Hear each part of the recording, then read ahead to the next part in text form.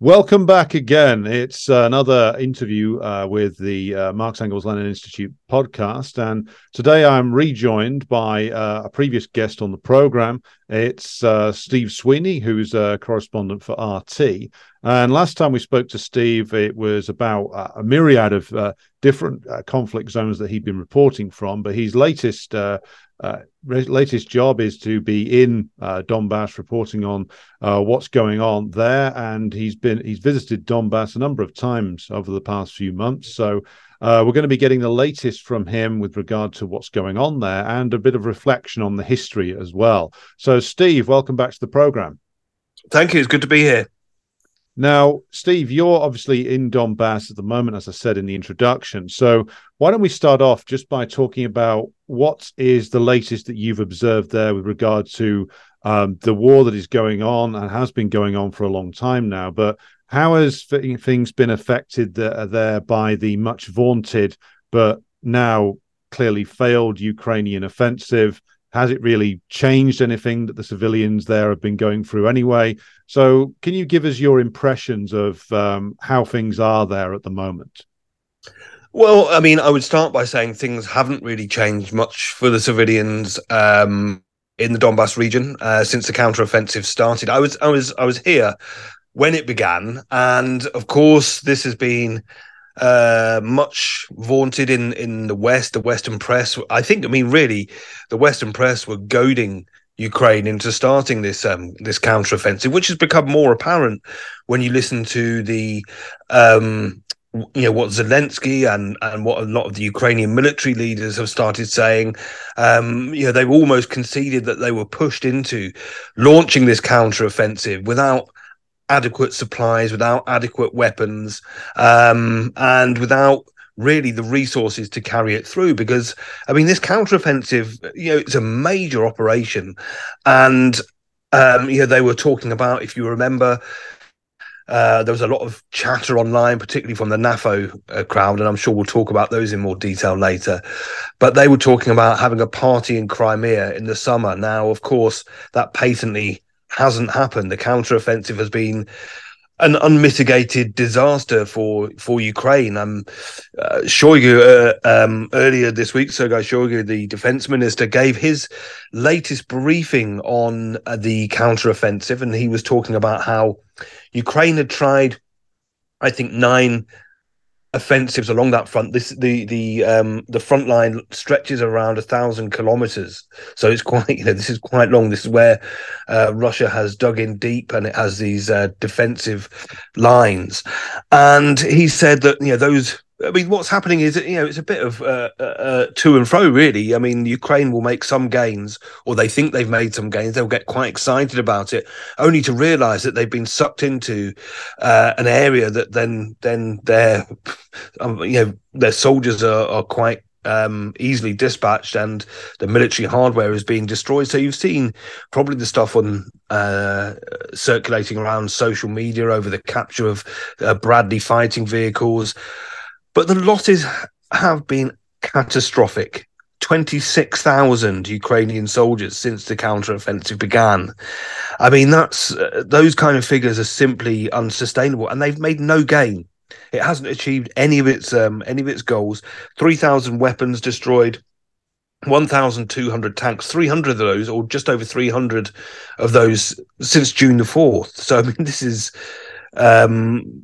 It's not going very well. 17 of those have been Leopard tanks. These are the German. Well, we're not allowed to call them German tanks anymore. I don't think that was the Berlin was complaining about that, saying, "Well, they're not German tanks. Stop calling them German tanks. They're Ukrainian tanks now."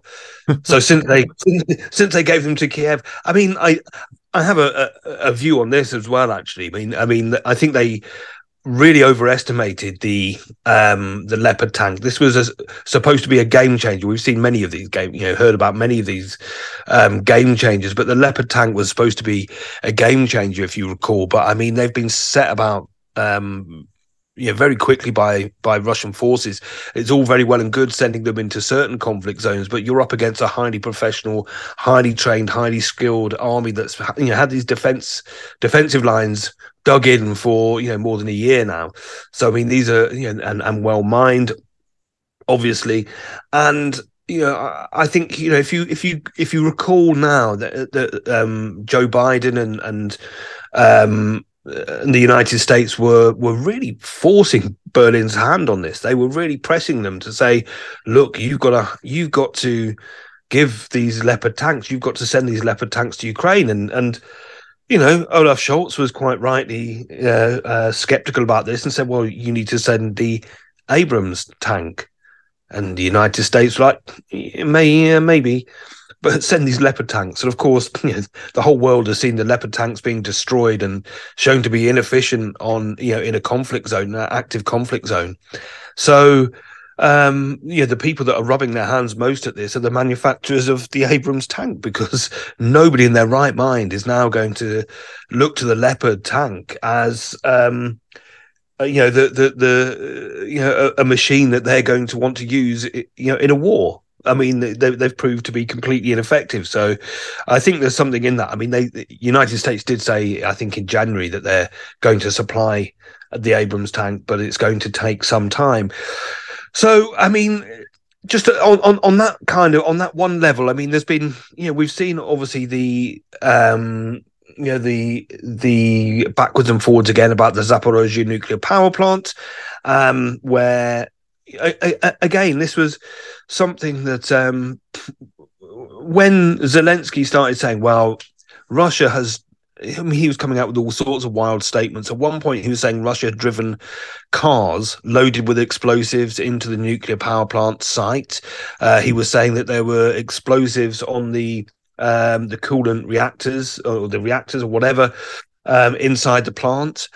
He said that the nuclear power plant had been mined by Russia, and this was all building up. This is all in the lead up to the NATO summit, of course, saying that Russia is going to attack the plant. Russia is going to cause an explosion. You must let Ukrainian troops get closer. It's the only reason, or the only way, that this catastrophe can be stopped.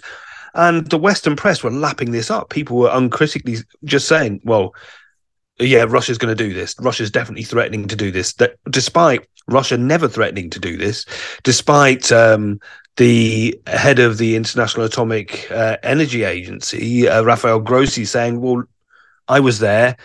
I didn't see any of this. And we have teams in the plant.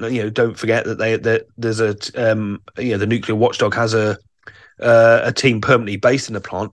They said that they'd never seen anything like this, and they were reporting every single day. So Russia was reciprocating by saying, well, actually, we think that Ukraine is going to launch an attack on the nuclear power plant, which probably was a more realistic analysis.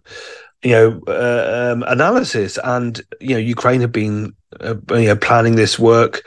I think they've been doing exercises for a nuclear disaster in the area surrounding the plant, this kind of thing. So we saw that, but of course the West instinctively said without any evidence, Russia's going to do it. And they didn't say anything about, actually, the IAEA has said, no, they haven't done any of those things. So they just believe, Ukraine has become an automatic qualifier just to print and believe any old rubbish. We saw it over the Kovka Dam, which I was in the area when this dam was damaged, was attacked, or whatever happened. The explosion happened. This was a dam that was built, I think they completed it in 1956. This was at the height of the Cold War. So this was a dam that was built. It was a wonderful feat of Soviet construction, actually, and it contains, just to give the listeners some kind of view or idea of just how big this the reservoir is. It holds the same amount of water as Salt Lake in Utah. So this is a huge resource, and it supplies water to Crimea. So why on earth Russia would cut off water supply to Crimea is kind of beyond me. And also it supplies water for the Zaporozhye nuclear power plant, for the coolant systems, for the reactors there. So it's vital in maintaining security and stability there. It's also worth saying, by the way, that Ukraine did cut the power to the Zaporozhye, the external power cable, to the external power lines to the nuclear power plant. Again, in this run up, when there was this kind of standoff over the who was going to attack it, Ukraine or Russia, and this was again something vital for nuclear security and stability at the plant. But the Kakhovka Dam, again, this was without question, every single Western newspaper was saying Russia did it. There was no evidence to suggest that at all. This was based on it wasn't based on anything. And I asked many people, well, based on what? What evidence do you have that this is that Russia has done this? And if you looked at the who benefited from it, it was clearly Ukraine were the main beneficiaries of this, because it was flooding Russian positions, and also the 80 or so settlements that it was that it flooded, that it caused this humanitarian disaster in. These were Russian speaking areas, and I don't know how well known this is in the West, but of course Ukraine, back in December 2022, Ukraine threatened or said that it had carried out a test strike against the dam using a HIMARS. Now, if anybody wants to check this, the source for this is the Washington Post. So the Washington Post, published the article. They cite Ukrainian defense officials, Ukrainian members, leading figures within the Ukrainian armed forces, who said, yes, we considered this an option, but we decided not to do it at this time. Right. So, okay, on balance, you would say, I don't know, without any other evidence, you would suggest that maybe the party that is likely or most likely to have carried out this attack on the Kakhovka Dam would be Ukraine.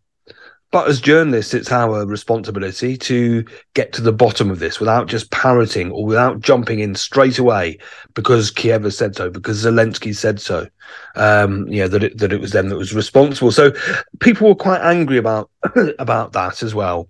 But also, again, I think it was probably slightly underreported in the Western media. But just, I think maybe a day or two after the Kakhovka Dam incident, the Odessa Tolyatti ammonia pipeline was also damaged, seriously damaged. It was put out of action. Not that it was in action, but there were a number of blasts along this pipeline. Now, this is a pipeline that was back in March last year. So in the weeks after the special military operation began, this pipeline was mothballed. Now, this is a pipeline that takes ammonia, obviously to the port of Odessa, but it's absolutely essential in for nitrate phosphate.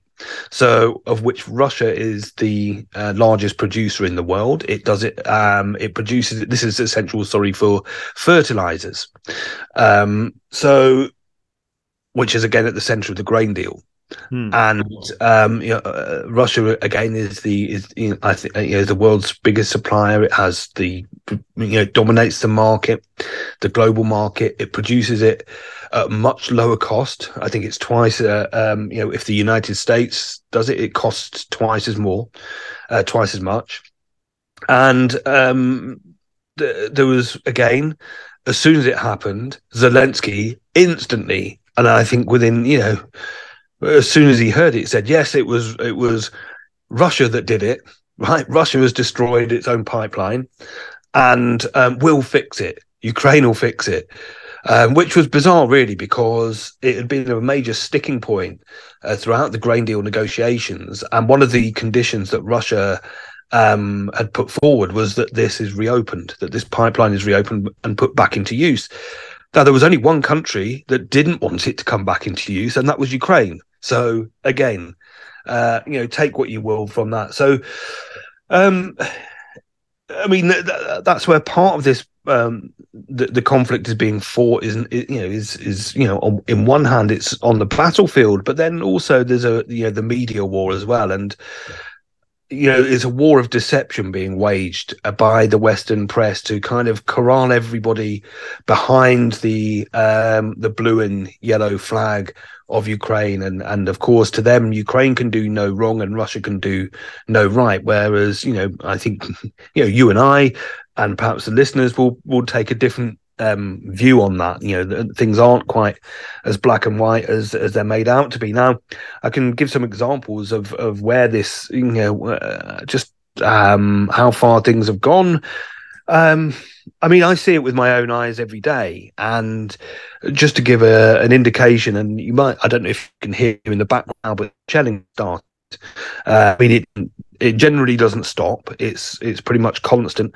The area that I'm in, luckily, is far enough from the danger zone, the risk. I mean, I say far enough. We're only 5 minutes away.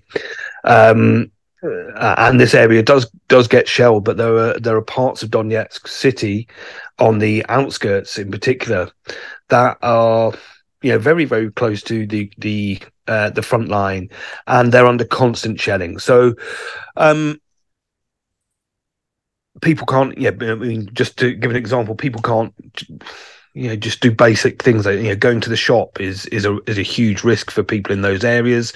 Even staying at home is a huge risk for people in those areas. I spoke to a doctor at the local hospital when last month when I was covering a story about a 12-year-old boy who had his leg blown off. Now he was Volodya, his name was. I published this story, and I think you may have seen it. Lots of people might have seen it, but this was a 12-year-old boy whose leg was torn off while as a rocket crashed in through the ceiling of his house into his bedroom while he was asleep. Now, I was there in the house maybe 1 hour after this incident occurred. There were, it was grim. I mean, there was blood everywhere. The house has been completely destroyed. Obviously, his parents and his family were incredibly traumatized by what had happened, and he was taken to the local hospital. At that time, they were fighting to save his life, and they knew he'd lost a leg. There was a battle to save his other leg. I can report I met him in the hospital. He was, I mean, for a 12-year-old boy who's had his leg blown off, I was quite surprised by his demeanor. He was fairly relaxed, smiling. But he said he wants peace. And when I spoke to the doctor in that hospital is again in the center of Donetsk. It comes under regular attack.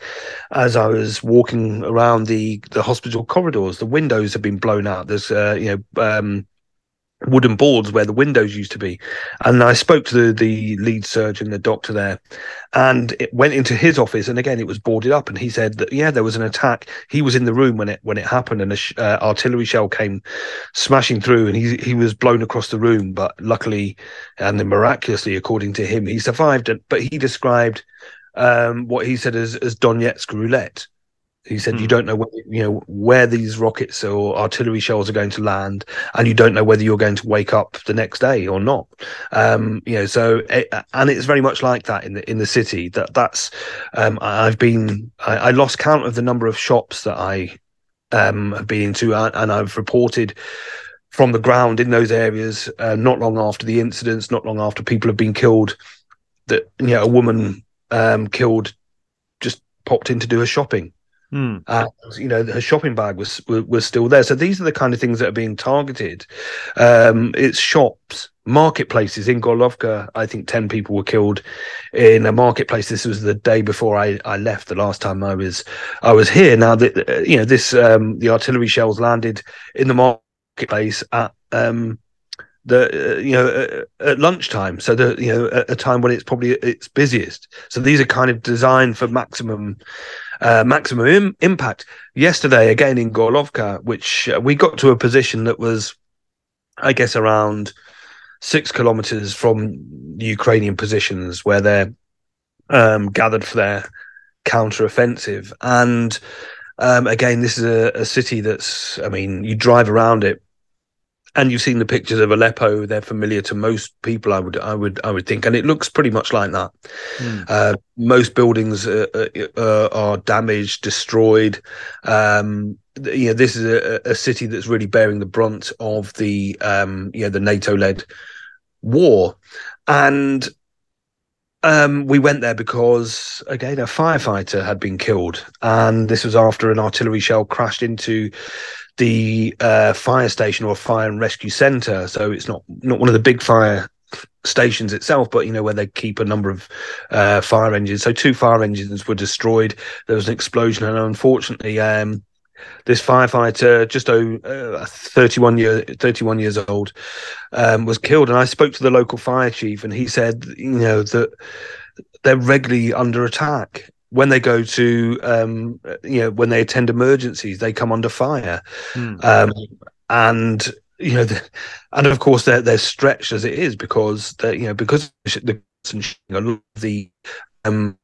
a lot of the time, a lot of the emergencies they respond to are because of the shelling, because people's homes have been destroyed and they're on fire and this kind of thing.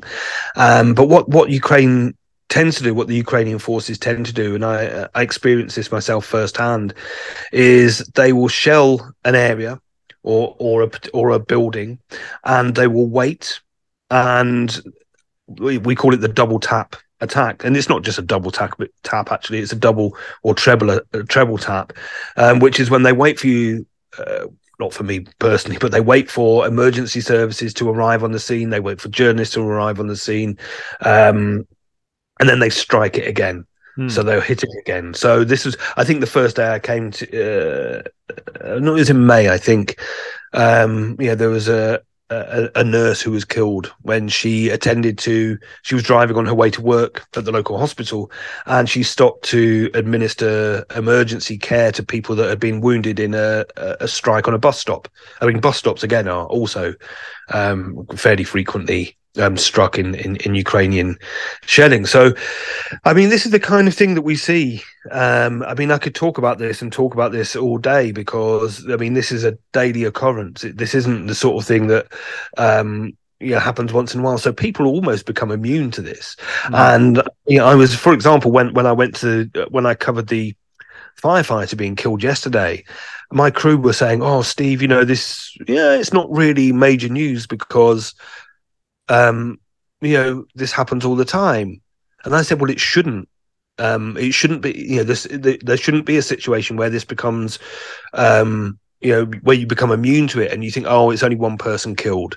I mean, but that's how it is. That's the reality. Is it's only one person killed. And I said, look, if this was, and I said in my piece, and I'll share this very, very soon because we've broadcast it now. But I said, look, if this kind of attack was to happen in Kiev or Lvov, or take your pick of any of the cities in Ukraine, if a Russian artillery shell or Russian rocket or whatever hit a fire station and killed a firefighter, it would be front page news. It would be in the headlines of the BBC and the ITV, Channel 4, etc. And they would be saying, look at this, Russian war crimes. But because it happens here in Donbas, nobody bats an eyelid, and the West don't even acknowledge that it's happened. So we get to this position again where there's worthy victims and non-worthy victims, and where is the voice? Where are the people that are speaking for the people of Donbas? Because they don't have a voice in the West. Their plight is ignored. It's been ignored for 9 years. I mean, that's the reality. This is, for people in the West, the situation here started in February 2022, when in reality it started back in April 2014, soon after the Maidan coup, the US-backed coup that ousted the democratically elected government in Ukraine, and it unleashed this orgy of violence by the far-right forces, by the neo-Nazi forces. And of course, the main victims of those have been civilians in Donbas, yes. Which is, an astonishing situation because, just to, I guess the latest thing that's happened is the supply of cluster munitions, and this is, caused some. I mean, it's caused some divisions within the NATO countries. I think 123 countries, not all of them, but a large majority of those are NATO member states, have signed up to this treaty banning cluster munitions. The United States hasn't. I have to say, Russia and Ukraine haven't also signed up to this treaty. But I mean, other than voicing, or we don't, these kind of lukewarm statements saying, well, we oppose this. This is wrong. What are they doing? I mean, as far as I know, it wasn't discussed at the NATO summit. It didn't come up at the NATO summit in any meaningful way, or there was no attempt to try and stop this from happening. And today we find out that the cluster munitions are already here. Yes. And, I mean, I'm skeptical that they've only just arrived. I mean, that would be fairly spectacular because, when did Biden announced this? It was last week, I think. Yeah. That he announced the shipment of cluster munitions. Fucking hell. That he announced this shipment of cluster munitions, and lo and behold, a week later they're here. I mean, that's quicker than Amazon. Yeah, as Ben Wallace once said. Yes, I mean, for once he's right. I mean, he isn't very often, but on this occasion, to make this glib comparison. So we do know, but I mean, we do know that this is the sickening thing, really, isn't it? That people are, and I've seen a lot of people, politicians, included, kind of doing these logistical somersaults to justify the supply of cluster munitions by saying, well, Russia's got them, Russia uses them. But I mean, if they're bad, if you think that they shouldn't be used, how do you get to a position, well, Russia uses them, so we're going to? Well, as Biden said, and I think in perhaps a moment of honesty, we're running out of other things to send.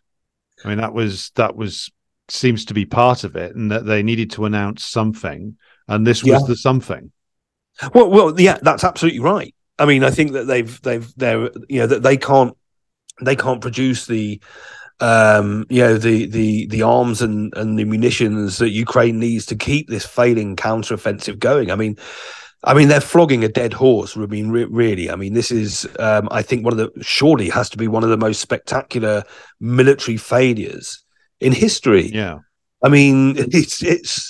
This was apparently they were going to retake the Donbas. They were going to retake Crimea. They had all of these kind of lofty ideas, but they're not getting anywhere, of course, as I've already said. But it's no wonder. I mean, if you the sheer volume of ammunition that is being used here in Donbas, it's no wonder they're running out, because they seem to be, they're firing. We're talking about, I think yesterday, for example, there were 56 separate attacks, and this used 362 different types of ammunition. So these are a mixture, predominantly, I have to say, they're the Western supplied artillery. This is like the 155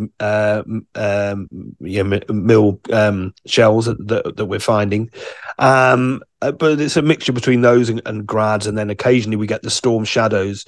I mean, again, this was supposed to be a game changer, but Shoigu said earlier this week that 27 of those have been intercepted, and I think they now have the technology of the Storm Shadow. But this now, I think, has been rendered pretty much useless as well, because once you've got that, once you've got into that technology, you can, this undetectable missile suddenly becomes very detectable. Well, I saw that the Russians had captured one intact that had come down, and it hadn't gone off. So. You say they can reverse engineer these things pretty quickly, it seems. Thus, that's why they've had to get the French to send a substitute, I think. Well, that's right. I mean, I'm not sure whether they have already reverse engineered it, but they're very, very close to it, so I understand. But I think it was the that day when Emmanuel Macron announced that he was also sending long range missiles and joining the club now. But I mean, I don't think that they're really. I mean, even today they were talking about the F-16 fighter jets and saying that they don't think that the F-16s are going to be effective. So there's going to come a point where they'll have to realise, well, they need an out somewhere. Yes, and perhaps they are starting to realise that, Steve, because I don't know how closely you've been following the outcomes of the NATO summit, but everything that came out of that basically seemed to leave Zelensky as a man without many friends, given that the communique issued at the end of that was long on words and denunciations of both Russia and China, but very short on actual details about, well, what are they going to do for Ukraine? And it seems very clear, in fact, that the NATO membership offer is basically off the table. It is now attached to, well, once you've won the war, then you can join NATO. But they all know very well that Ukraine isn't going to win the war, because if Ukraine was winning the war, then the NATO offer would re-emerge. So these characters have gathered up in Vilnius for a long session of self-delusion. But ultimately, all their propaganda and all their tub thumping for the last, over a year, about how useless the Russian military is, about how all we need is to send the latest amazing weaponry, be it a Leopard tank, a Challenger tank, a Storm Shadow missile, or an F-16, and the Russians will all run away. Well, clearly, they don't believe that, do they? Because they don't. The Americans and the British, on no account, want to risk their own men in this. They are instead insisting that Zelensky continue to feed his forces, throw his men, the Ukrainian working class men, against this very well prepared Russian set of defensive lines. And so it's clear that it was all bluster, wasn't it? They never really believed that the Russian army was incapable for a second. No, I think you're right. I mean, it became, it was very apparent. Actually, the NATO summit has been, we've been following that very closely, obviously, over the past few days as it was ongoing. And, I think there was a defining image, and, they say a picture says 1,000 words or whatever. But that picture of Zelensky cutting a very forlorn looking figure at the NATO summit, where all the rest of the leaders were dressed in expensive clothing and hugging each other and all smiles, where Zelensky just looked completely out of place, completely lost, like an uninvited guest. And that's essentially what he is. I mean, he's NATO have no desire for Ukraine to become a member. That's that's incredibly clear. And what we heard was a lot of these kind of things, these warm words, we stand by you, but they're empty. These are empty words, empty gestures. I think really now, the writing's on the wall, I think, for Zelensky and for Ukraine. I don't think it'll be too long before maybe they try and push him to the side. I don't know. There's a possibility now. I know he's, that the elections won't be taking place until the conflict is over. But this was a man who they once plastered over the front pages of magazines and newspapers, and he was paraded around parliaments across the world, if you remember. Particularly, well, the one I remember mostly is the Greek parliament, where he brought a member of the Azov battalion in with him, which was quite an astonishing thing to do in Greece, of all places. But he's gone from this figure now to kind of, they see him as a bit of a nuisance, somebody that's annoying them.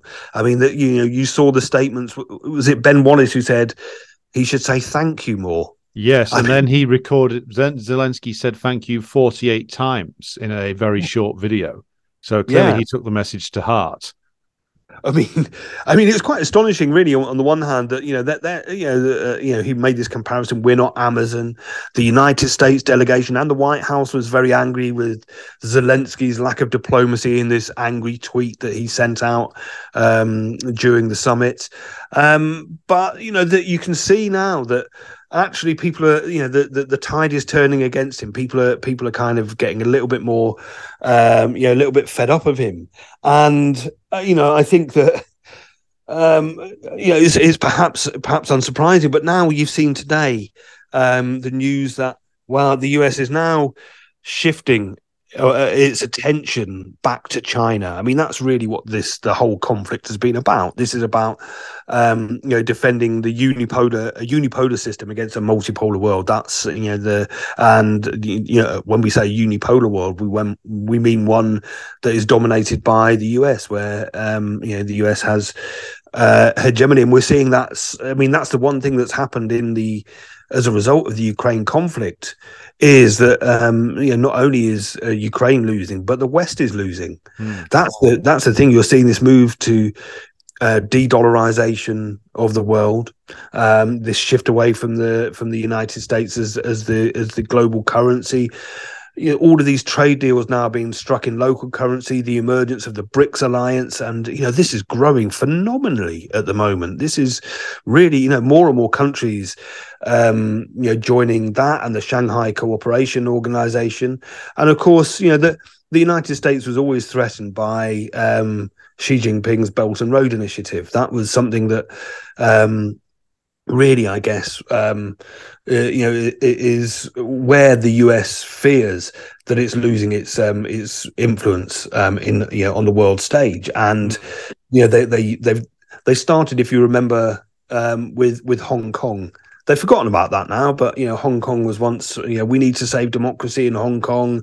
This is an oppressive regime that is being ruled over by Beijing and blah. All of this kind of stuff, and they supported the pro-democracy protests, which were in fact incredibly violent separatist organizations. And there was at one stage, actually, because I remember I was covering this at the time, that there was members of the of Azov that took part in those sharing their experiences. Yeah, they were there standing up for good old Hong Kong and these democratic protesters. They were there. I think they went with bows and arrows and shotguns, whatever they are. The crossbows. That's the thing I was looking for, to take part in those. The peaceful protests. The peaceful protests that put bombs in hospitals and attacked a trade union building and set people on fire, tried to derail trains headed for the mainland. I mean, this was a full-scale sabotage operation, basically. It was unsurprisingly, if you remember the face of that Joshua Wong, he was somebody who was funded. He came to prominence during the Umbrella Revolution and all that kind of stuff. Again, there's not many people that have a film, Netflix movie made about them. And, of course, he was Demosisto, which was his political party, was bankrolled by the National Endowment for Democracy. Shock horror. People, incredibly surprised. And then I remember he wrote a letter, this really strange letter to Angela Merkel, begging for help, saying it was a really anti-communist letter, saying, you grew up under communism, you know how terrible it is to grow up, to live under such a regime. She basically told him to get lost, ignore the letter. But for those that thought that the Hong Kong protest movement was democratic, and again, we have to say the main cheerleaders for that at the time were Paul Mason and and the Alliance for Workers' Liberty. And I joked once about the AWL and the Ukraine Solidarity Campaign, and I think this was. It might have been around the time when Nancy Pelosi visited Taiwan, which is them. Obviously that's their next thing. And there were all the provocations and and whatever. But I kind of joked and said, isn't it about time the AWL launched a Taiwan solidarity campaign?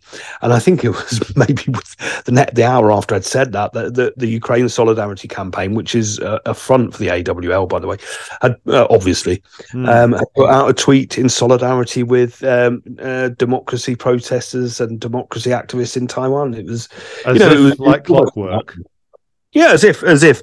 I mean, to come back to that very quickly, to come back to Ukraine. I mean, the point I was making was that the US has now come out today and said that it needs to supply more arms to Taiwan. I mean, I don't know how it could possibly supply more arms. It supplied, increased its military aid to Taiwan to record levels. In recent years, it's had special operation forces. Camped in Taiwan, which China had to tell them to leave immediately. They were there covertly. But just to come back to that, I think there's. I've been meeting here with the Communist Party, so we're going to be publishing that interview with the KPRF in Donbas. So I met the first secretary yesterday, 2 days ago. and we had a very long discussion about the nature of the conflict in Ukraine. Of course, if you recall, back in February, the weekend before the special military operation began, they had met as a party and they put out a call for a global anti-fascist coalition against what they said was the NATO-led Nazification of Ukraine. And their analysis, I mean, I don't, obviously we have differences with the KPRF on some fundamental issues, but on this, their analysis was incredibly good.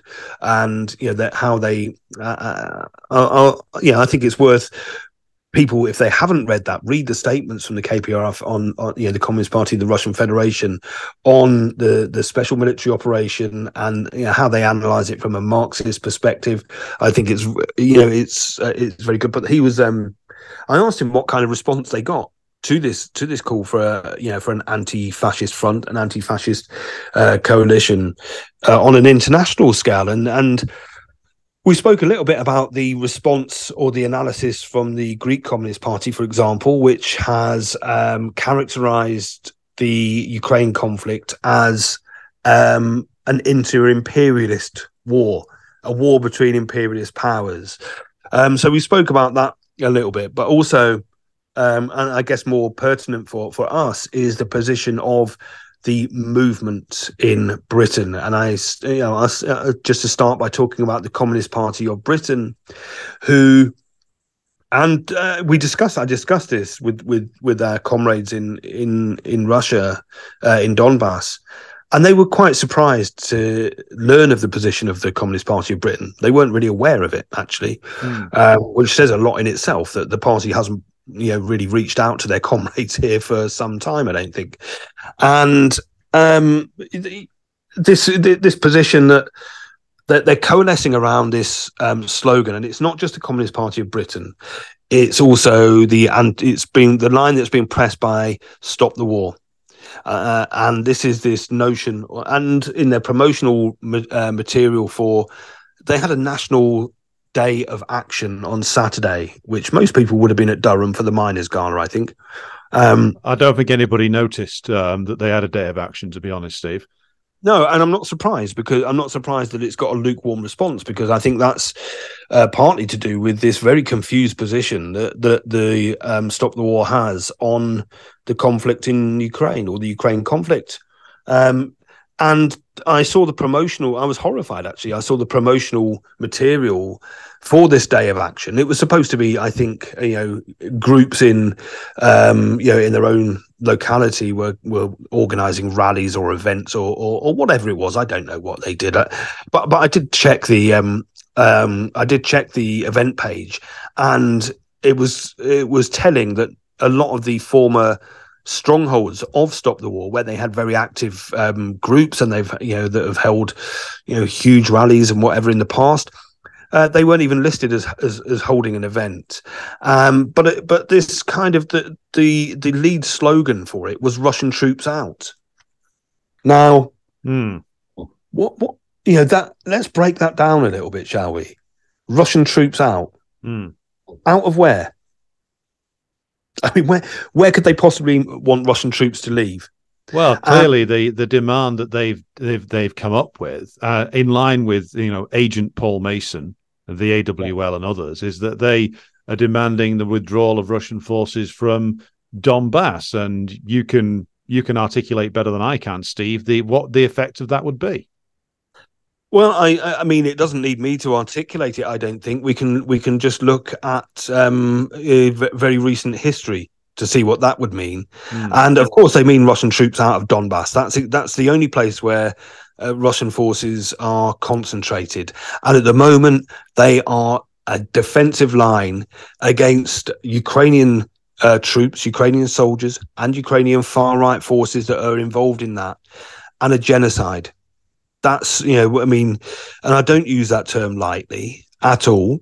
This is, but that's in reality what would mean if those Russians, and I've spoken to many people about this, many people, not just in Donetsk, but I spoke to people. I was in Lugansk last week, and I was at a memorial center for victims of the people that have been killed since 2014. We're not talking, since February 2022, 2014. And I was at a field which was turned into it was a mass grave with hundreds and hundreds of bodies that were buried there. And these are bodies that have not been identified, because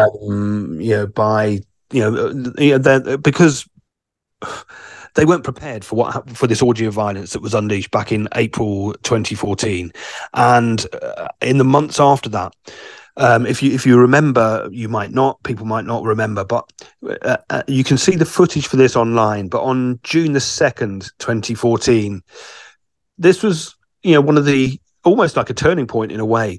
But this was 1 month after the Odessa Trade Union House massacre, in which at least 48, more than that, were killed, burnt alive by Ukrainian nationalists as they sang the Ukrainian national anthem outside, as they started chanting Slava Ukraine outside, as people were being burnt alive. They were being shot as they were jumping out of the windows. We know what happened there, and we know the people responsible for that. And some of those people, the people that were responsible for that massacre, have not only escaped justice, but they've been elected as Ukrainian representatives in Europe and in other places. I'll send some details about that if listeners are interested. I can send some of my writings on that. And but 1 month after this was on May the 2nd. But on June the 2nd, the Ukrainian Air Force, Ukrainian fighter jets, opened fire and started bombing their own people in the city of Lugansk, and it killed the initial attacks killed 8 civilians, and one of my crew knew one of the victims. One of my crew here knew one of the victims, one of the people that was killed. And this was something that, even though we'd started to see these violent attacks, particularly from the neo-Nazis and the far right, they were shocked by this, to see what was then, Lugansk at that time was part of Ukraine. Some people will still argue that it is. I'm not going to get into that too much, but so essentially they were seeing the very forces that were supposed to protect them flying over and start dropping bombs and firing at them. But Kiev initially said, well, it wasn't us, we didn't do that. We didn't kill our own people. We're not responsible for these people. But I think they tried to blame, because a lot of the deaths happened in one building, they tried to blame a faulty air conditioner or something. These absurd excuses that they came out with. And then I think they tried to blame Russia, or Russian separatists they tried to blame. But unfortunately for them, there was an immense amount of video footage which showed actually that it was Russian fighter jets that bombed the bombed civilians, and there was on the ground investigations. I think even CNN carried out their own investigation. They wouldn't do it now, of course. Back then, and they said it's irrefutable that this was that these people were killed and this building was bombed by Ukrainian jets. So I think they kind of rolled back on that a little bit. But anyway, this was hundreds of people were slaughtered in just a matter of weeks in Lugansk, and those bodies, the morgues were full, and they didn't have the capacity to take any more dead bodies. And what the authorities took a very, very difficult decision to bury these corpses in mass graves, because of the public, would have been a public health catastrophe. And but this is before they could be identified. This was quite a moving moment to go and see this, because there's wooden crosses, in a field that it's just something, and the names of some of these people are listed, but again, a lot of them are still. There's still work being done to identify them. So 14,000 people were killed between February 2022, between April 2014 and February 2022. And this isn't a figure. This is a figure that, again, gets a lot of liberals worked up, and they say, this is Putin propaganda. Actually, this is a figure that's generally accepted. It's been accepted even by the Ukrainians. This isn't. This figure isn't open to contest, really. Only in the minds of Western liberals who now have come out enthusiastically supporting Kiev without really thinking what they're doing. I maybe they are. I don't know. The same people that are whitewashing Stepan Bandera or saying that Azov and the right sector and all the other neo-Nazi or far-right formations are not as bad as we make them out to be. This is Putin propaganda. Everything they don't like becomes Putin propaganda. But these things are very real, and they're very real for the people on the ground here. Now, you talk to anybody in Donbas, and I've spoken to a large number of them, and asked them, "Do you want Russian troops to leave?" And they look at you as though the response generally is, "Do you want us to die?" That's how they respond, because they know full well that at the moment those Russian troops are a protective line between them and a massacre. And the Ukrainians have been quite explicit about what they want to do. People here, I heard somebody refer to the people in Donbas as Untermenschen yesterday. I mean, that kind of language. The people here, life goes on. People as best they can, but the people here are. They're horrified at the prospect of this the counteroffensive being successful, because they've lived with this every day for 9 years. Many of their friends, their relatives, are on the front line defending Donbas. So of course they don't want Russian troops to leave, and it's astonishing to see. And of course, the Communist Party of Britain has joined in with this enthusiastically.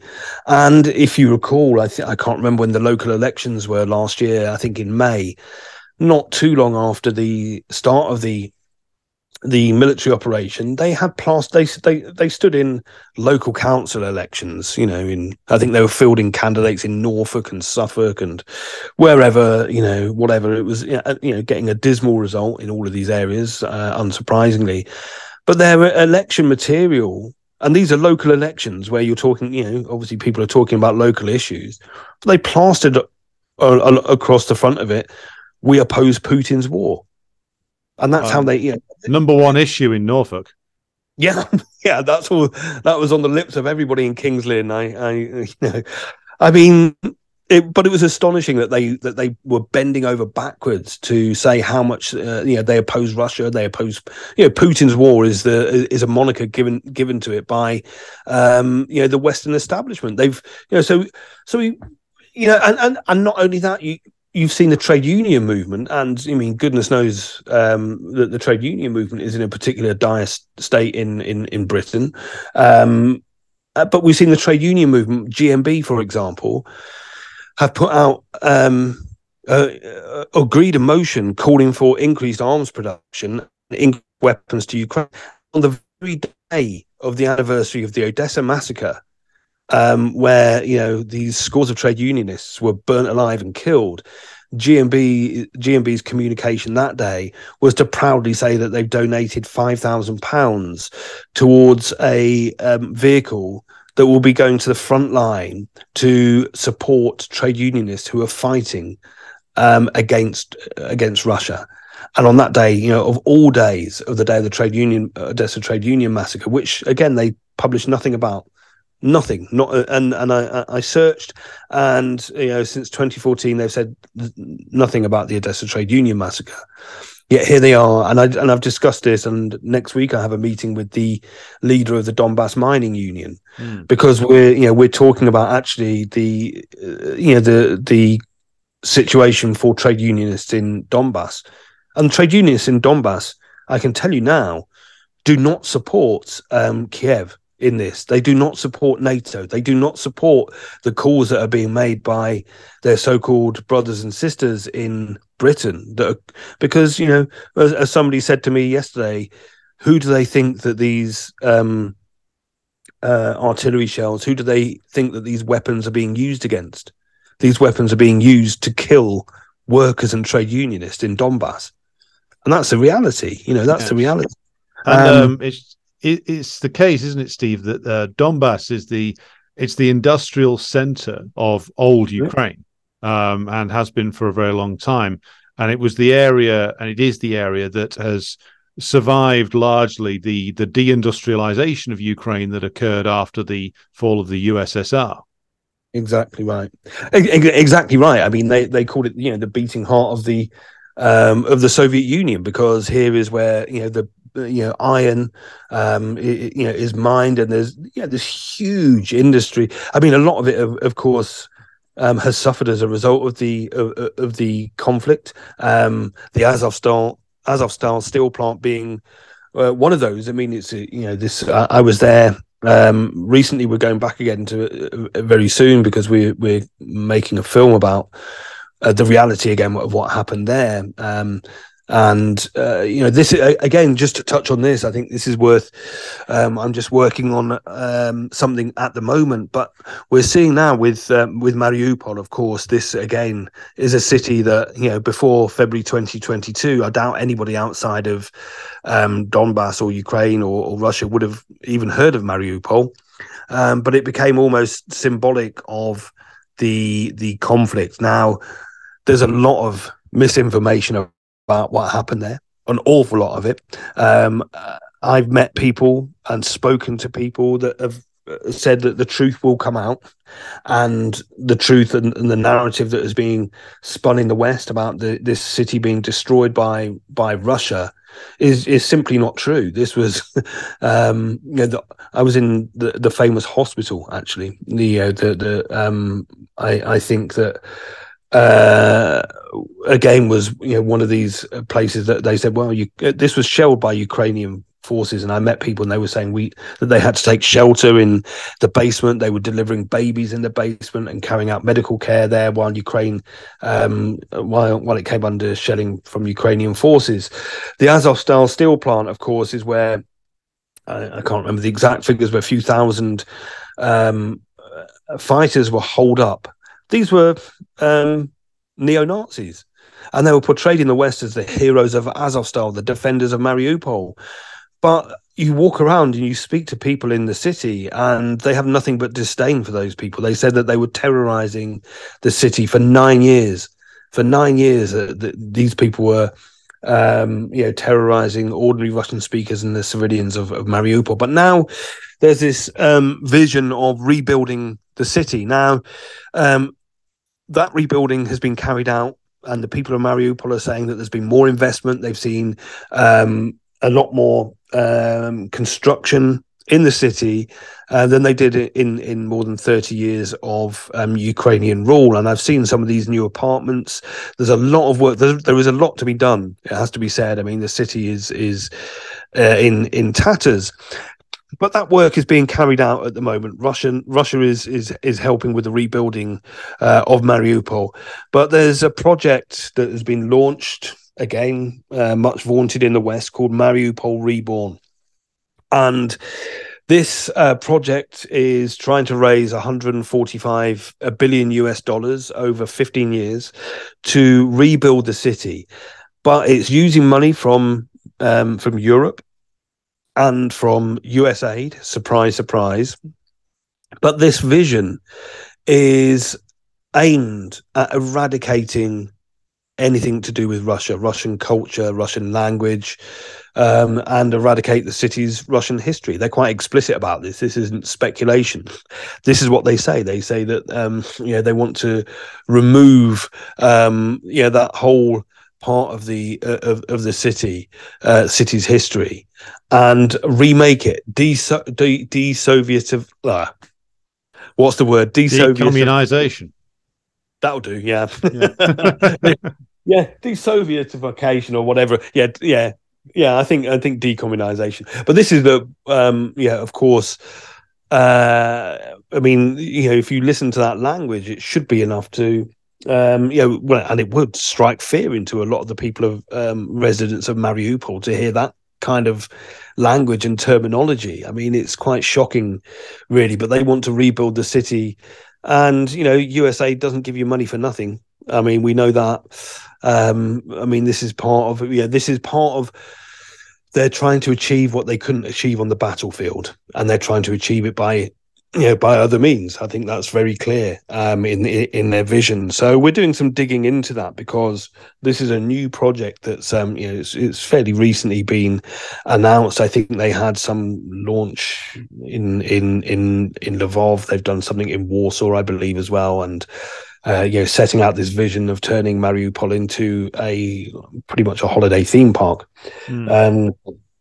You can imagine what it'll be like with once the US get involved. But I mean, there's a serious point there. Is that that they're using United States and European money to eradicate the Russian history and culture of that city. And it's not just Mariupol where they want to do this. Of course, this is across the whole of the Donbas region.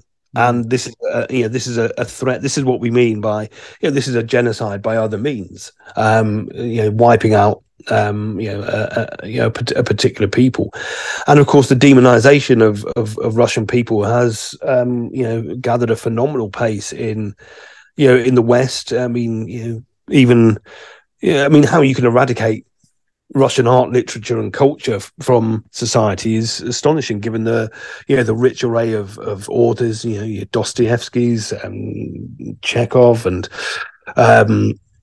this rich vein of Russian writers, Pushkin, etc., and again with composers and the such like. So they'll find it very difficult to do. But this is what they want, and of course they've softened up Western public opinion to make them think, oh, this is perfectly okay. But so that's kind of what's happening in Mariupol. I mean, there are a lot of stories there that will come out eventually, I think.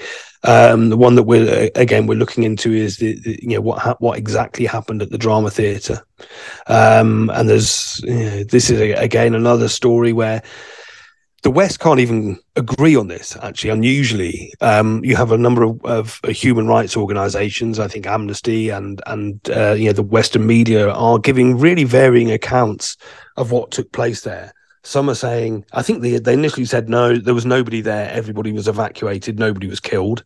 They tried to deny that Azov and the far-right forces were holed up in there. And, the number of deaths has been given a range from, I think, something like 600 to 600. So I mean, these are wildly varying accounts that are being given about what happened there. And of course, as with a lot of these incidents, people aren't really going. These are reports that are carried out from afar. People aren't on the ground. There's very few people on the ground doing on the ground reporting. And when you do it, like, for example, I'm here, obviously, on the ground, you get all sorts of things thrown at you. I mean, for example, I was talking earlier about this shop in Makiivka where a woman was killed, Babushka, when she went to do her shopping. And, I saw the blood, I saw the shopping bag. There was another woman who was killed in her garden when a shell hit her house in the same attack. Now, I went to the shop. I saw the holes where 2 rockets came through. I saw the scene of devastation and destruction. I mean, it was the shop was obliterated, and I recorded there. But I posted some footage and some photographs on Twitter, and instantly I was jumped on. And I was told this is fake. This is staged. This didn't happen.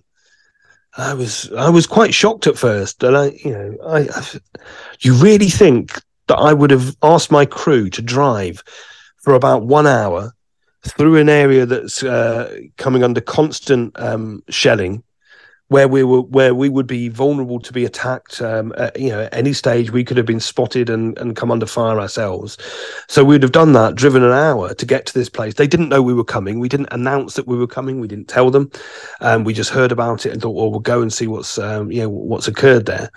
And just so happened that the shop owners had found, these people had found a destroyed building and set up a scene that made it look like it was bombed and people were killed. I mean, come on, they've got better things to do with their time. I'm certainly not going to be putting myself or anybody else at risk to get a story that's essentially a 3-minute piece on on RT. Yeah. But this is the thing, though, Steve, isn't it? They in terms of the British role in this war, a lot of it is that the British run the, shall we say, propaganda operations and the media fakery factory that's creating a lot of the stories that you see in the British press. These are all things that have been come up with by either the intelligence services or various media and psychological operations specialists, designed to keep support high for the British government's policy on Ukraine until now, perhaps. So they accuse the Russians, of course, of faking everything. But of course, we know now that there's a long history of Britain and the United States faking things, like you'll know all about this, like the faked gas attacks in Syria, like the way that the whole Yugoslav wars were presented, including the Kosovo War, which of course is still rumbling on. And then all the way back to the, Iraqi soldiers throw babies out of incubators, and the tearful testimony of the mysterious Kuwaiti girl who turned out to be the ambassador's niece or something in front of the US Congress back in 1990. So, like, the West has a long history of complete fakes of propaganda operations when they want to convince their populations of something. And then we have the Bucha incident, which was a now clear and obvious case of the involvement of foreign intelligence services in creating that an event that looks like a Ukrainian massacre of people deemed to be Russian sympathizers when the Russian troops did pull out there, to draw on what you were saying earlier, and then spun to be a Russian massacre, despite the fact that it's clear that it was some kind of Ukrainian auxiliary police unit that did it. And this is what they do. And then they accuse everybody else of lying. But it's simply the case that this is what the British government brings to the table, isn't it, in terms of supporting the US and its imperial wars now? It's some weapons supplies, but mostly intelligence operations and media fakes. Yeah, absolutely. And like you said, they're the masters of doing it. They have a very long history, in fact, of manipulating public opinion, of manipulating the facts on the ground. Going back to they even had this elaborate scheme where the Information Research Department, if worth checking out those, by the way, George Orwell's friends. Yeah, exactly. George Orwell's friends. The Information Research Department worked with the intelligence services, obviously, and the British government to establish these.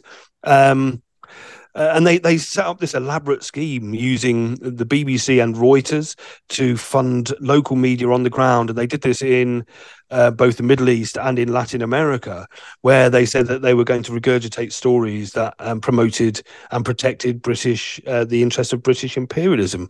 And they've carried out this practice has been ongoing for a very, very long time. And again, you mentioned Syria. Of course, this was again something that the BBC was complicit in. Sorry, there's just a shell just then, where they were again funding what they would portray them as local stringers, and those local stringers would be supplied with the equipment and the technological know-how to arrive at a scene of a bombing, a shelling, or some kind of event in Syria, and they would film the opposition, these so-called moderate rebels, or the White Helmets, for example, this pseudo-humanitarian organization, and then they would regurgitate that as news, send it back to the BBC, who would then say, look, these local journalists on the ground have sent us this report.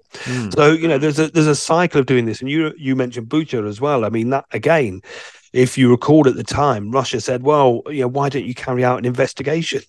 Come, in the immediate aftermath of what had happened, come and see for yourself what happened. And they put motions to the United Nations Security Council on that kind of thing. And of course, they were all blocked and refused, just like they have been over the Nord Stream 2 pipeline.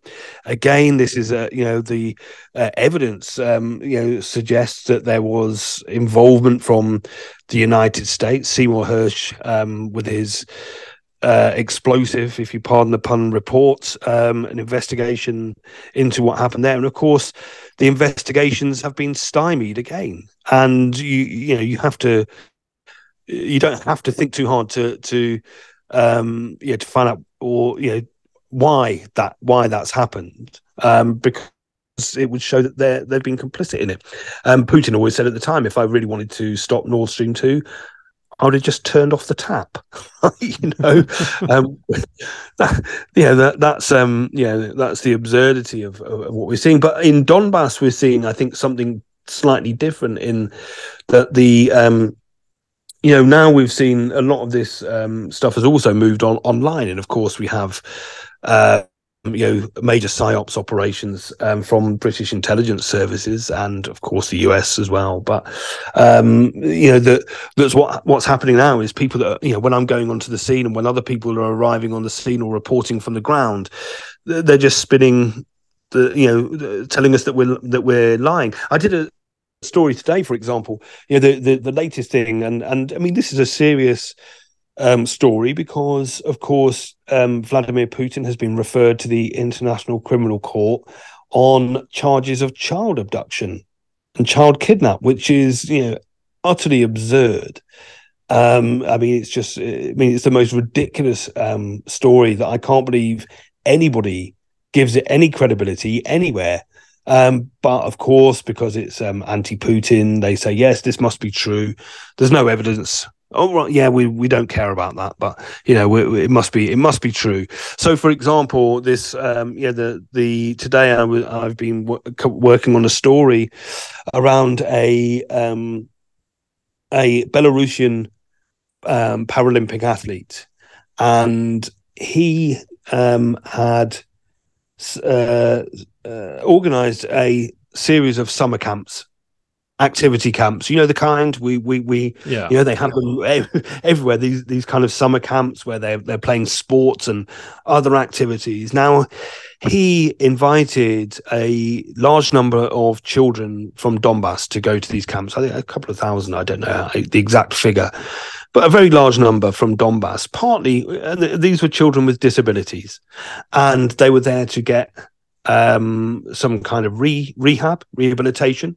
They were there to take part in activities and really just to have some fun and a break from the daily routine of shelling and bombing and the conflict that that is now central to their lives. So they wanted a break and a relief from that. So it wasn't just the children that went. It was their parents. Not all of their parents went, but some of them went with their parents.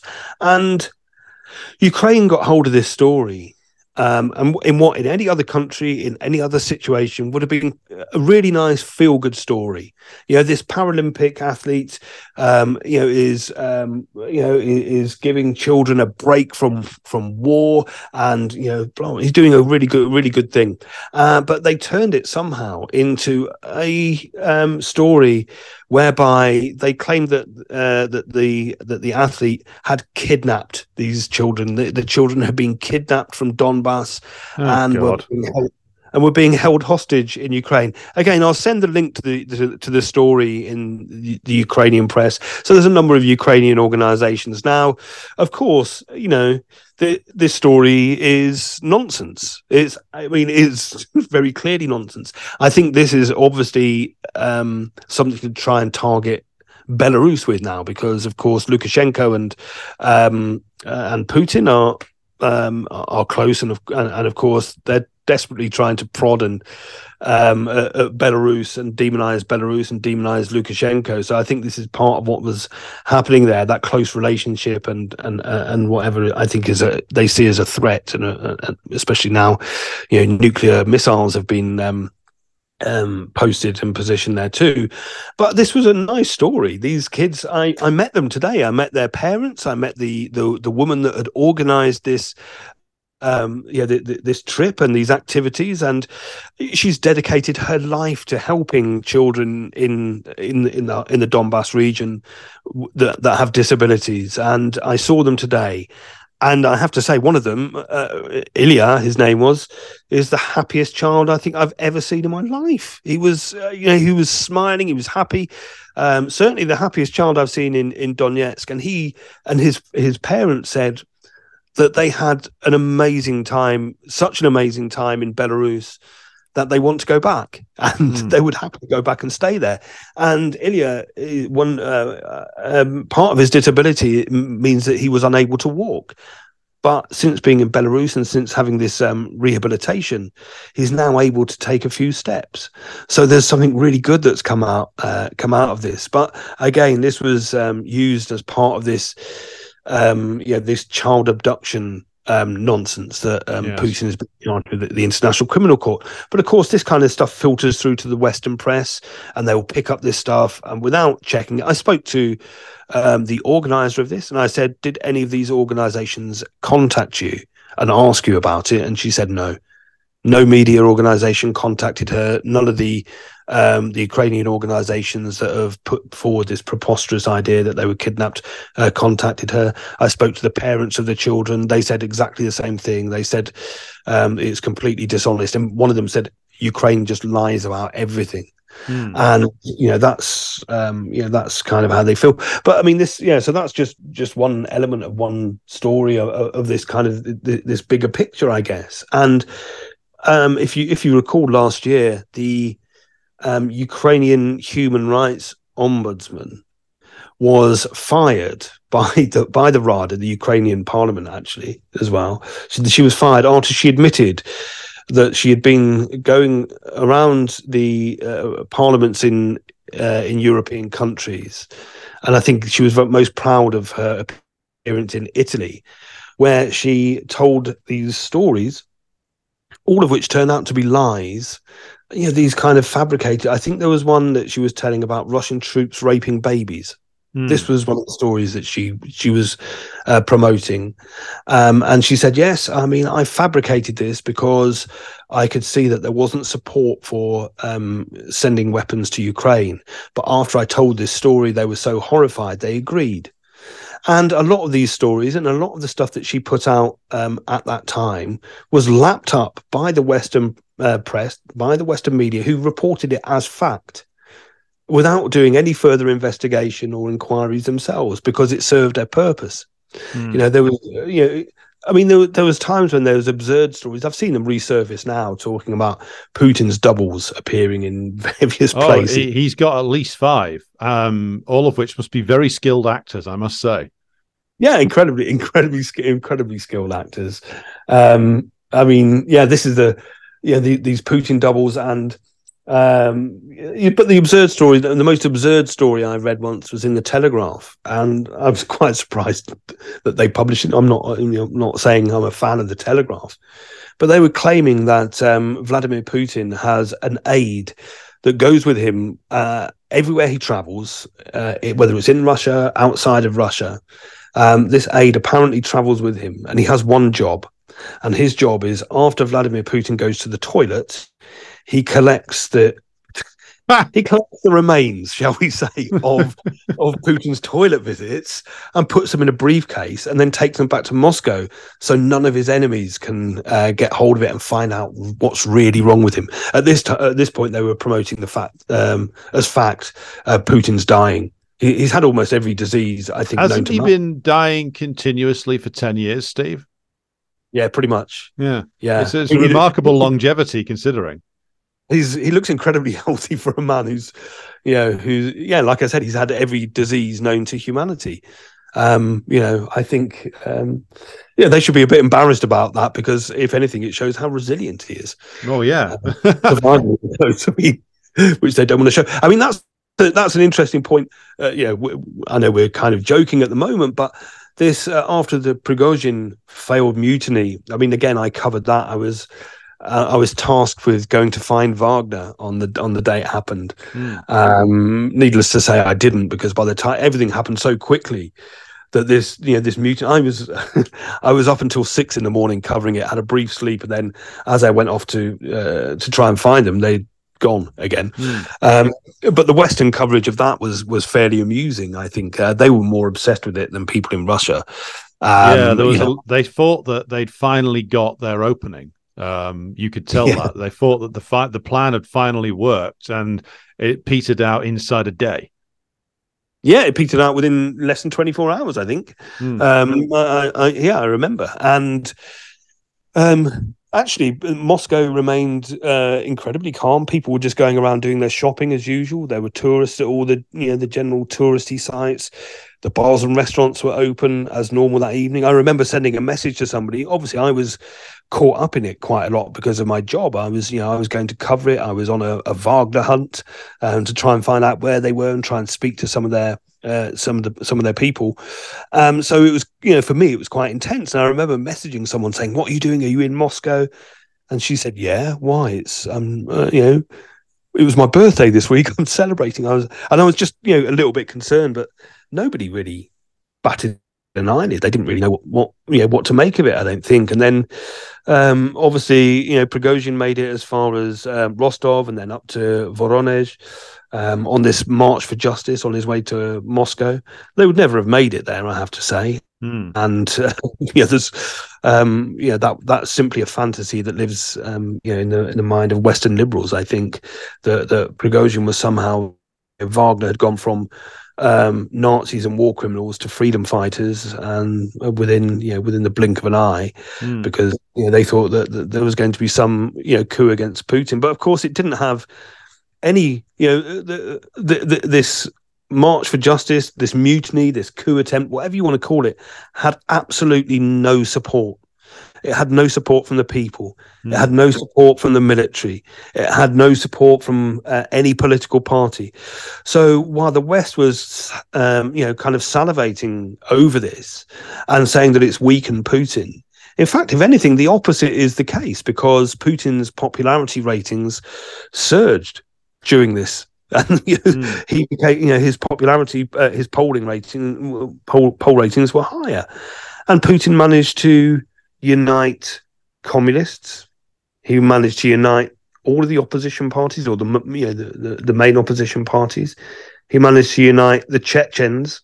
All of them were supporting Putin and opposing this supposed mutiny. And again, the population was simply not interested in it.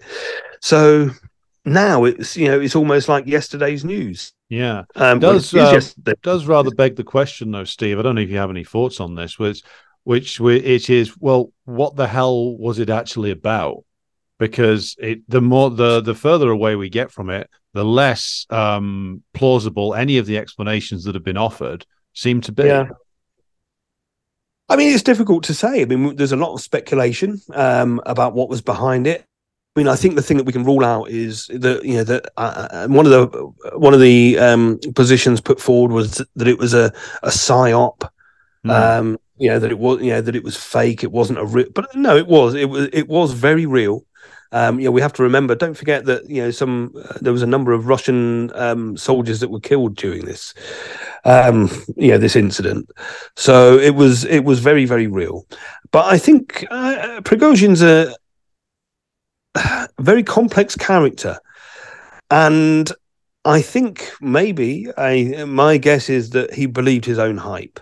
And because Wagner have had some successes and some very impressive successes on the battlefield, but those successes have also been achieved with the support of the Russian armed forces.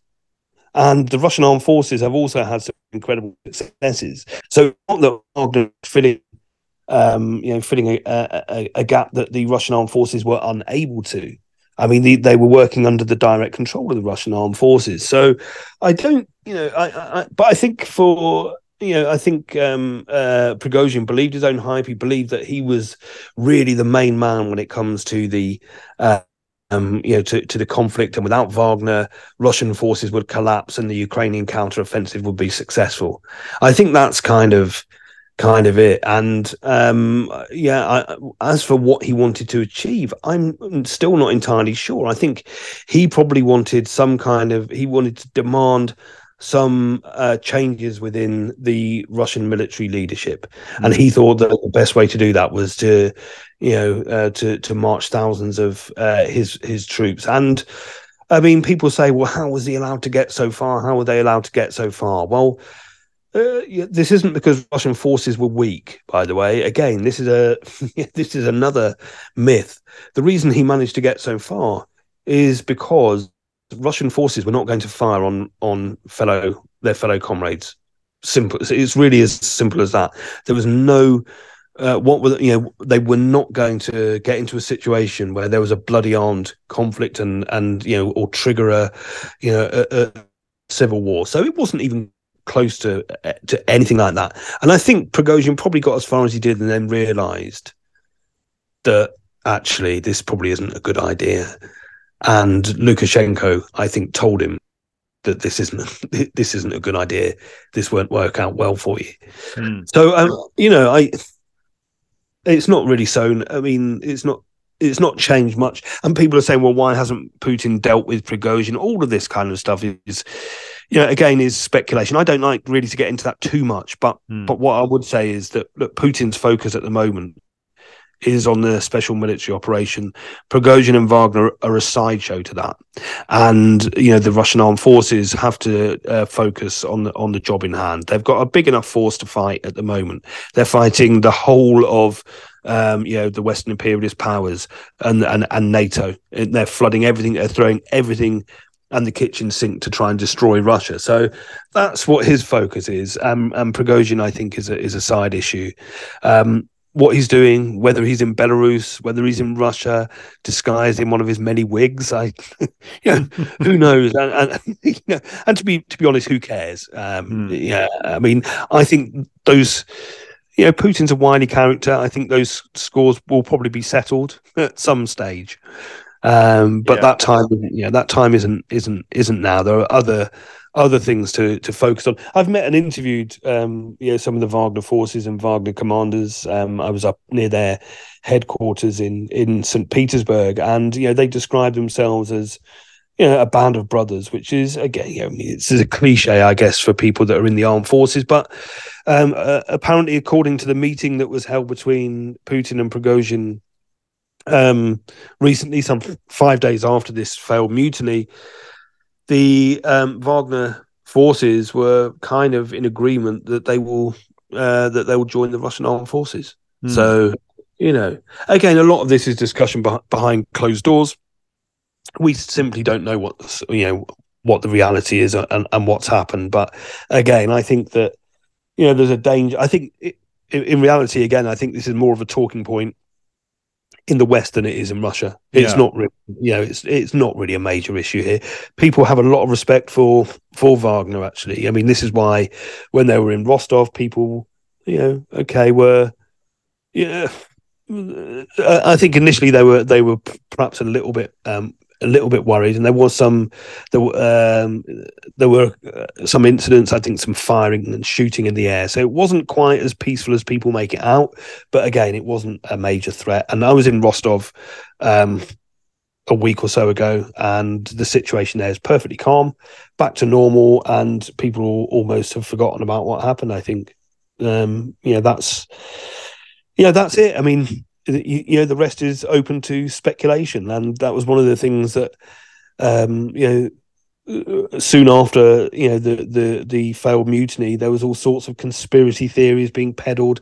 I think one was this was just a ruse to get Wagner into Belarus and use Minsk and Belarus as a base to gather their forces and then attack and march on Kiev, which I mean, I think a bit fanciful, to be honest. I mean, why would they need to create a ruse to move what are Russian forces into the territory of what's already homed or hosting many thousands of Russian forces anyway? Well, exactly right. Yeah, exactly. And why would they have done use such a dramatic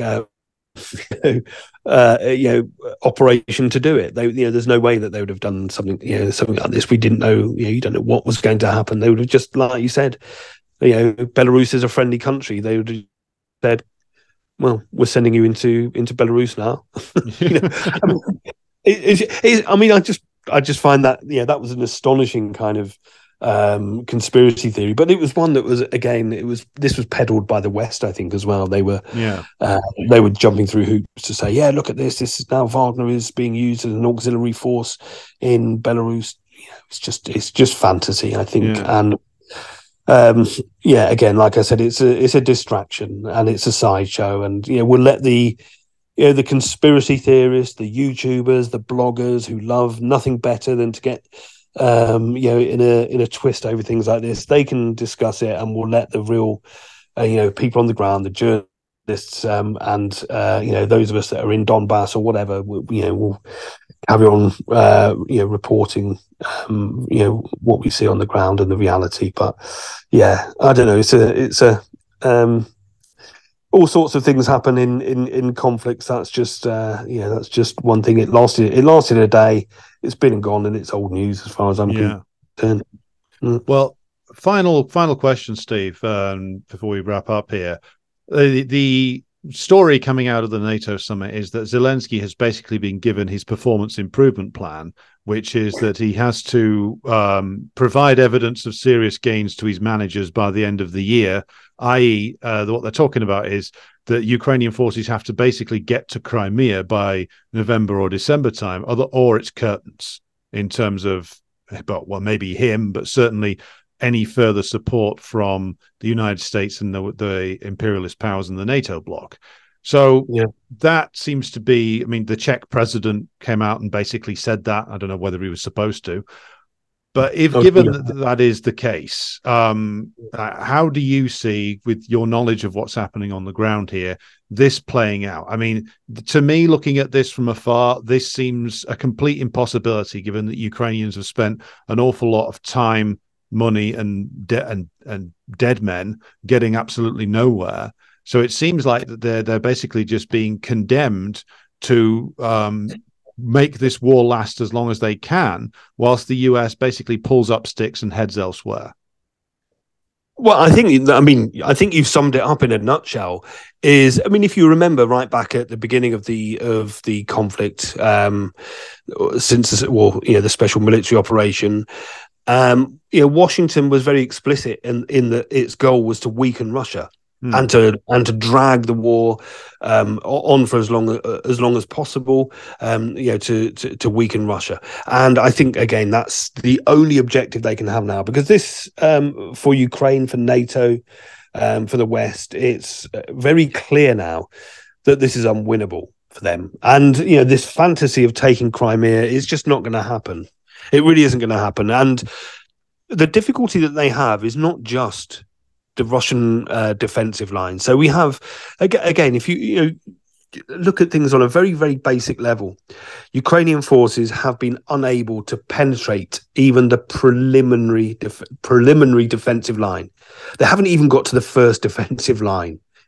And these are defensive lines that have been built for over a year.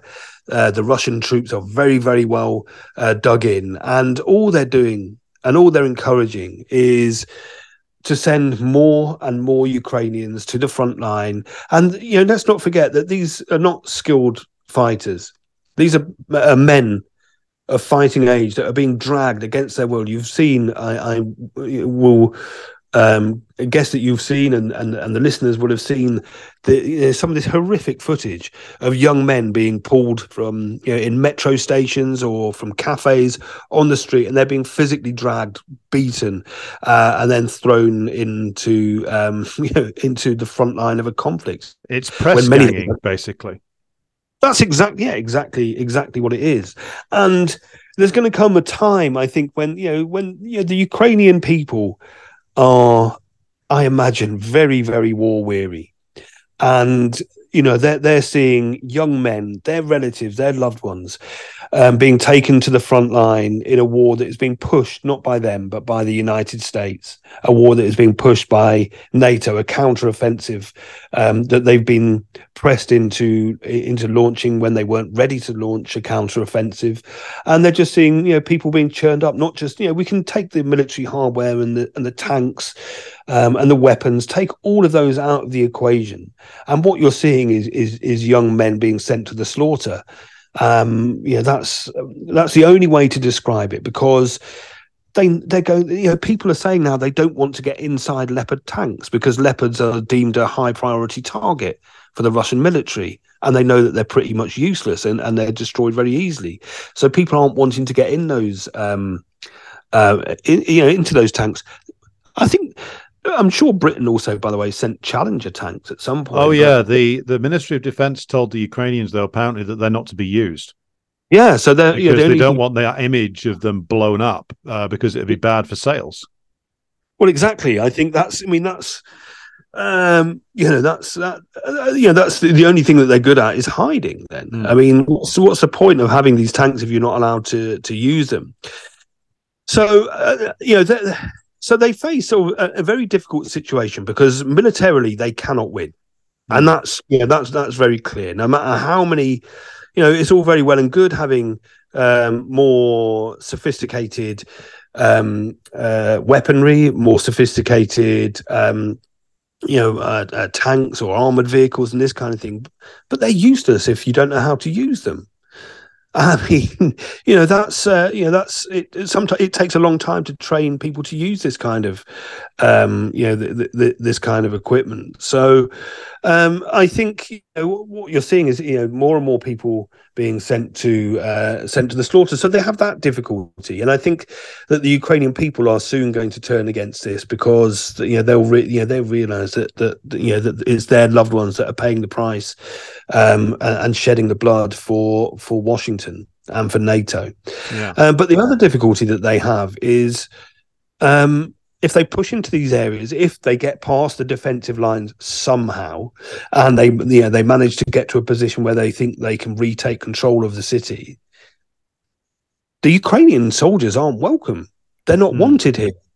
So they're going to face then a resistance from the people of the city, who will never accept them. They will never accept, being taken back by the Ukrainian forces. Especially, I think Crimea probably more so because that's been under Russian control for a much longer time. But certainly, people are never going to accept. I mean, they'll face all sorts of difficulties, and I think again that's another battle that they'll have to face. And I mean, it's astonishing that there's anybody that seriously thinks that that Ukraine can win. I mean, it beggars belief. It's beyond all comprehension. So it comes to a point where there is going to have to be. I mean, every conflict is decided around a table and a negotiating table. People will sit down and they'll sign a piece of paper, bringing the conflict to an end or freezing the conflict. That's the other possibility. But we know that there's been numerous peace deals on the table. There was one in Istanbul, Putin revealed very recently. There was the one that was negotiated back in April, which I think both sides were set to sign April last year. And Boris Johnson flew over and said, "Don't sign it. That's not an option for you." Told Zelensky that peace wasn't an option. This was the very same day. I would say this is the very same day that Boris Johnson went over and scuppered that peace deal. Was the very same day that the Ukraine Solidarity Campaign marched through the streets of London chanting "Arm, arm, arm, Ukraine." So I mean, led by Paul Mason. So if you obeying his master's voice. Yes, I mean, draw whatever conclusions from that you want. So it's, I think, the one thing that the people want here, and I've heard it today, I've heard it nearly every day, is they want an end to the conflict. They want peace. And they say, you walk around Donetsk city, there's, the one thing that they don't do, they don't hate Ukrainians by any stretch of the imagination. some people identify as Ukrainian here. There's still shop signs in Ukrainian. There's restaurant menus in Ukrainian. So the Ukrainian language is still, very, very visible, and that kind of identity is very visible. What they don't want is the Russian identity to be, to be wiped out. They don't want to see this genocide, and they want to live in peace. And I think, everything is working against that. This is, the more arms that we see flooded into Ukraine, the more weapons. There's been all of this escalation, and that's all that we're seeing from the West. Is the depleted uranium was a few months ago, and we've all seen the long-lasting effects that the use of depleted uranium has. Go back to Serbia most recently, where Serbia became the cancer capital of Europe after it was bombarded with depleted uranium during that NATO-led conflict. With I think hundreds of Italians, around 500 Italian soldiers, are suing NATO over that, because they were exposed to depleted uranium during the course of their duties there. A number of Serbians are doing the same. I was in Fallujah in March, and of course, Fallujah was most famous for the use of white phosphorus and depleted uranium. And I spoke to medics there, and they said, well, there's undoubtedly a causal link between the use of depleted uranium and the levels of cancer and birth abnormalities that we're seeing, that we've seen since then. But they also said that they were terrified of speaking out, and they've been warned against saying anything. So we couldn't get them on to speak on camera, even under, we can anonymize this, but they were too afraid to. And they said they'd been pressured by the US not to speak out. Now, of course, Britain has led the way and in the supply of depleted uranium to Ukraine, which prompted Vladimir Putin to say, well, look, this is a very incredibly provocative move. And as a result, they decided to position nuclear missiles in Belarus. So these are all escalatory actions. And Britain, I think Britain and the US have stymied any kind of efforts at the United Nations and at NATO to have even a moratorium on the use of depleted uranium while investigations are carried out, because there have been investigations into the effects of it, and there are studies, and there's obviously the spike in cancers that we've seen in places like Serbia and Fallujah, but there's no definitive piece of research that has been done. The World Health Organization, I think, started something. Anyway, I mean, we know the devastating effects of that, and the use of depleted uranium is going to affect Ukrainians. It's Ukrainian soil that's going to be poisoned, and Ukrainian land that's going to be riddled with these depleted uranium shells. So I mean, it's in their interests not to use them. And of course, now we're seeing the cluster bomb. So we need to move away from this. That's what needs to happen. But I mean, again, in the Western countries, as we've discussed earlier, you've seen the total collapse of the trade union movement. You've seen the total collapse of the Stop the War movement. You've seen the total collapse of what passes as the left in Britain, including the Communist Party of Britain, who have all fallen in line behind their own ruling class. I mean, it's astonishing, and they did it very, very quickly, actually. So that again, I mean, we can look to the analysis put forward by the communists in Russia. We can look to the analysis put forward by the Communist Party of Great Britain, Marxist-Leninists, CPG-BML, and we're now starting to see some kind of formations, these opposing NATO, and an alternative to the kind of the tepid politics that are put forward by the Stop the War coalition and others that are around them. So I mean, this is what makes things very difficult, because we will say the main enemy is at home. That's one slogan, isn't it? And I was with the Italian trade unions from the USB trade union. I was with them. They're in Donbas, or they were in Donbas. They came for a solidarity visit to Lugansk, and they'd taken part in actions where they've grounded planes, for example, in Pisa, when they discovered that boxes marked humanitarian aid. They opened them and they were full of weapons, not humanitarian aid. I mean, this was supposed to be full of medical supplies.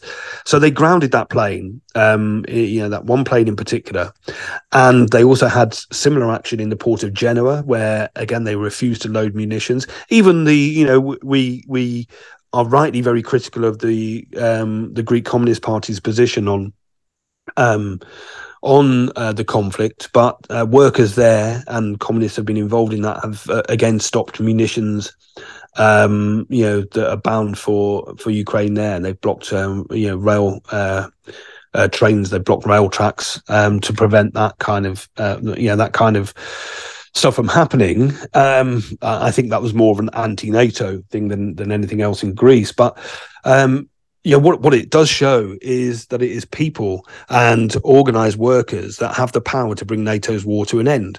So more of this kind of militant action, but a united anti-fascist front, as called for by the Communist Party, and these kind of militant actions hitting, the arms production, where arms are produced, hitting the transport networks, and kind of building that kind of critical mass that we've seen before. And it's not impossible in Britain, by the way. I mean, we can look to our own history and look back.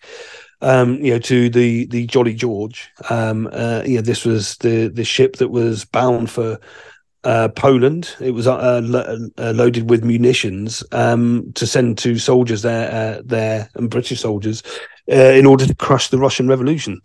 And workers again, the stevedores refused to load the ship and refused to let it leave, and it caused this huge climb down from Lord George's government. Lord George, obviously the prime minister of this national government at the time, and they had to say, well, no, of course we're not trying to go to war with the Soviet Union. But they kind of forced them to backtrack. That action also forced the TUC to issue a statement that threatened a general strike if this ship was to set sail and if Britain was to wage war against the Soviet Union. So these kind of small actions can have big results. And we saw with the Rolls-Royce workers more recently with that were stopping engines and parts from going to Chile, where they were being used against the Salvador Allende government. Of course, that government did fall. I mean, and Allende was killed or died or whatever happened. But it does show where power in society lies, and it lies amongst the mass of organized workers.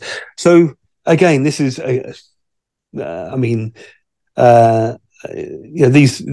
we're almost we're a little bit behind where we should be, because this kind of thing again is something that should have happened a very, very long time ago.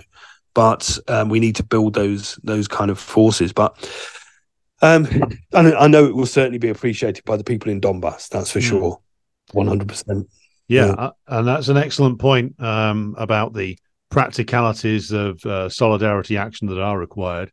Real solidarity action, not the fake stuff that so much of the British left engages in, that are required to actually bring this dangerous passage of history to a close. So, Steve Sweeney, correspondent for RT, thank you very much for joining me today.